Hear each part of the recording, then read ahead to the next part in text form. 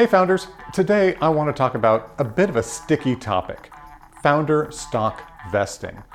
This sets a lot of founders off because you're worried someone's telling you that you no longer have all the stock that's been given to you, and that maybe if you leave or are thrown out, they're going to take some of it back. But I want to walk through how this works, how this can actually be beneficial in a multi-co-founder environment, and I want to do it through a made-up example.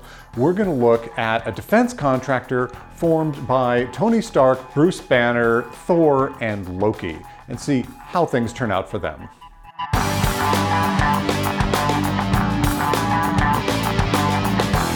Welcome to Feel the Boot, the science of startups. I'm your host, Lance Cottrell, and I'm here to help you navigate the nearly vertical learning curve you will encounter as you launch your startup. I know what it's like, I've been there myself, and I have helped countless other founders along their journey. Let's look at how some of the dynamics in founder stock vesting works out through the lens of this hypothetical company. We're going to assume that initially it was founded by Iron Man and the Hulk. But after a couple of years as they grow, they decide to bring in two more co-founders. They reach out to their good friend Thor, and Thor says, I'd love to join you, but I really want to bring my younger brother along. And so they also invite Loki to join the founding team. So now there are four co-founders, Iron Man, the Hulk, Thor, and Loki. Now that they're bringing in a bunch of co-founders, Tony Stark decides it might be a good time to vest all of the co-founders' stock. And they divide up the company with Tony getting 40% because he's been there the longest and he's also contributed significant cash. Bruce Banner, the Hulk, and Thor both taking 25% because they're bringing a great deal of value to the company. And Loki taking 10% because he's somewhat the newcomer at this point. When setting up this vesting, he doesn't vest everyone equally because not everyone's been there the same amount of time. So Tony Stark's been there the longest. He's only going to invest 50% of his shares, and the rest of his shares he just already has completely. He says, for Bruce, you've been here almost as long as I have, you're going to vest 75% of your shares, and because Thor and Loki just came on board, they're both going to be vesting 100% of their shares. This kind of vesting setup is fairly standard and would probably be acceptable to most investors, although Tony Stark's vesting schedule might raise some eyebrows because in many cases, in A rounds at least, the investors don't like to see any of the co-founders with more than 40% of their stock already vested. And Tony's starting day one with 50% vested, so that could be throwing a red flag. Now, they've set up the vesting schedule again in the most standard way, which is a 4-year vest with a 1-year cliff, which means none of the stock that's going to be vested vests until the end of 1 year, at which point a quarter of it vests, and from then on, it vests monthly for the remaining 36 months. At the end of 4 years, you own all the stock free and clear. Acme Vengeance has 4 co-founders, and so it's very common for the co-founders to want to set up a vesting schedule for that kind of business. But vesting also comes up in solar founder scenarios, often pushed by an investor. You could imagine that perhaps Bruce Banner had a previous company, and when his investors came in, they insisted that he vest his stock, knowing that from time to time he would Hulk out, and that could cause problems for the business. Before we move on to looking at exactly how this plays out for Acme Vengeance and these 4 co-founders, I need to take care of a little bit of business. First, big exciting announcement, Feel the Boot now has merch. So if you go to feeltheboot.com and /merch, there's a link at the top of the page, you can get coffee mugs, water bottles, t-shirts, denim jackets, all sorts of things with the Feel the Boot logo on it. And of course, it does help support the channel. If you're enjoying this content, I'd really appreciate it if you would give this episode a like. And if you've enjoyed multiple episodes, please think about subscribing and ringing that bell. It does make a huge difference and helps us get in front of more founders, which is the whole point, helping people like you. Finally, if you'd like to get one-on-one help from me, sign up for our mailing list, Bootprints. You do that again at feeltheboot.com. Click the join link, I'll put that down in the description. And in each issue, I include a link to my Calendly so you can sign up to get one-on-one mentoring from me. I love talking to founders like you, and it is in fact where many of the ideas for these episodes come from.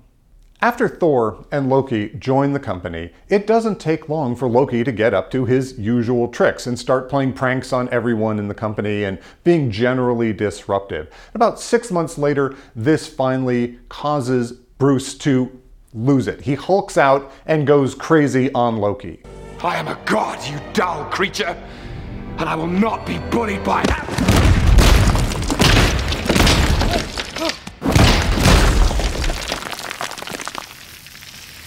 And this is obviously a problem. The board really can't allow co-founders to be bashing each other around, and so he's asked to leave.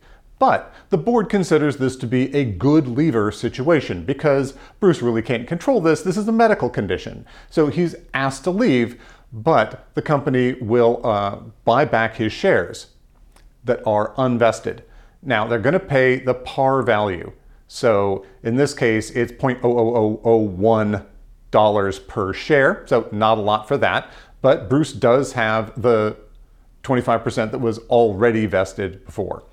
Now, the board could have chosen not to exercise that buyback and allowed him to keep all the shares, but they really don't want a huge owner sitting outside of the company, so they do choose to bring it back in.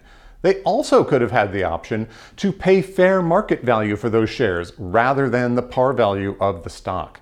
However, that is extraordinarily rare, requires a lot of cash on hand, and so, not surprisingly, the company isn't going to do that. After a little bit more than a year, Loki's nefarious activities finally come back to bite him. Tony Stark discovers that he's been selling some of Acme Vengeance's new inventions to other companies and keeping the cash, and also has been sowing dissent within the business, lots of politics and backstabbing. You've literally stabbed people in the back like 50 times. I never do it again. And he clearly has to go. And because he's been violating his intellectual property agreements, he is a bad leaver. And so he's fired and they will immediately buy back his shares. But fortunately, they've also put in a provision that allows them to buy back his vested shares so that they don't want him to have any ownership in the company. And this is one of those variables you see in vesting agreements. But it can often be useful to have the right to buy back all of a person's vested shares, typically at fair market value. Now, some agreements will even put in special categories for good leaver versus bad leaver behaviors. This is more common in Europe, where potentially the company would buy back all the stock at the par value, basically wiping out the person if they're a bad leaver. That's much less common in the United States because it's often difficult to determine what is a legitimate good leaver versus bad leaver situation, and it's more likely to end up in litigation in the US, since everything tends to, and probably won't come up that often. So in the US, typically everyone's treated the same, but it is up to the board to decide if they want to exercise the buyback option, and if they have the option to, whether they want to buy back even the vested stock, again, typically at fair market value. Now, we're down to just 2 remaining co-founders, Tony Stark and Thor, and one outside former co-founder with some stock, the Hulk. And at this point, the company is doing very well, and Red Skull Enterprises comes along and wants to acquire them.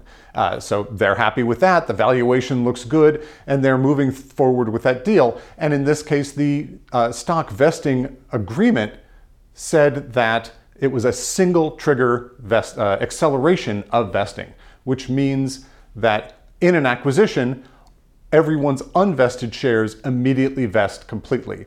But Red Skull Enterprises wants these people to stay on and continue working for them for at least a few more years. So part of the negotiation that they push for is to change the single trigger acceleration to double trigger in acceleration, which means that your shares don't accelerate until after the acquisition, when you are then fired or let go. And so if you're fired within that vesting period, then all of your shares vest. If you leave voluntarily, they don't vest, right? It only happens on that second layer of acceleration if you're fired. And so they're going to put that in place. And because Tony and Thor are pretty excited about this acquisition, they might be willing to renegotiate this and add in the double trigger acceleration provision in place of the existing single trigger. With this double trigger provision, the unvested stock continues to vest on the same original schedule. However, now that they've been acquired, they're vesting Red Skull Enterprises stock as opposed to Acme Vengeance. As you can see, in this case, this was very beneficial to the founders because when they had to let Loki go, they were able to cut him off cleanly and have him not take any ownership away. They wanted that relationship to be done, and the founder vesting provisions allowed them to do that. At the same time, they had to let Bruce Banner go because of his Hulk problems, but they didn't necessarily want to cut him off completely. At the same time, they didn't want to give him his full share as an original co-founder because he didn't deliver all the value. He left very early in the whole process.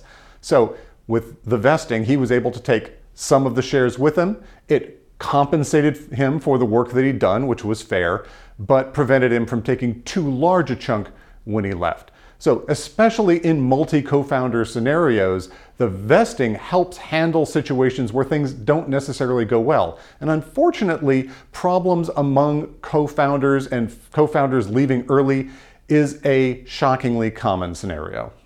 If you go down the path of getting venture capital, you will almost certainly be asked to vest your shares at some point in that process. And understanding how founder share vesting works can be critical to avoiding getting screwed if they push really unfavorable terms on you. Thanks for watching this episode. I hope you found it useful and interesting, and if so, please like, subscribe, ring that bell. Since you've just watched an episode on founder share vesting, you might also be interested in looking at stock options, which share a very similar vesting schedule. I have 2 episodes that might be particularly interested. One is focused on stock options from the employee perspective to help you explain how options work to the people you're hiring so they value them and understand what it is you're giving them. And the other is about stock options from the founder, from the entrepreneur's perspective. And it talks about how you can leverage the stock options to incentivize your employees and some of the ways those dynamics can impact the company. So, till next time, ciao.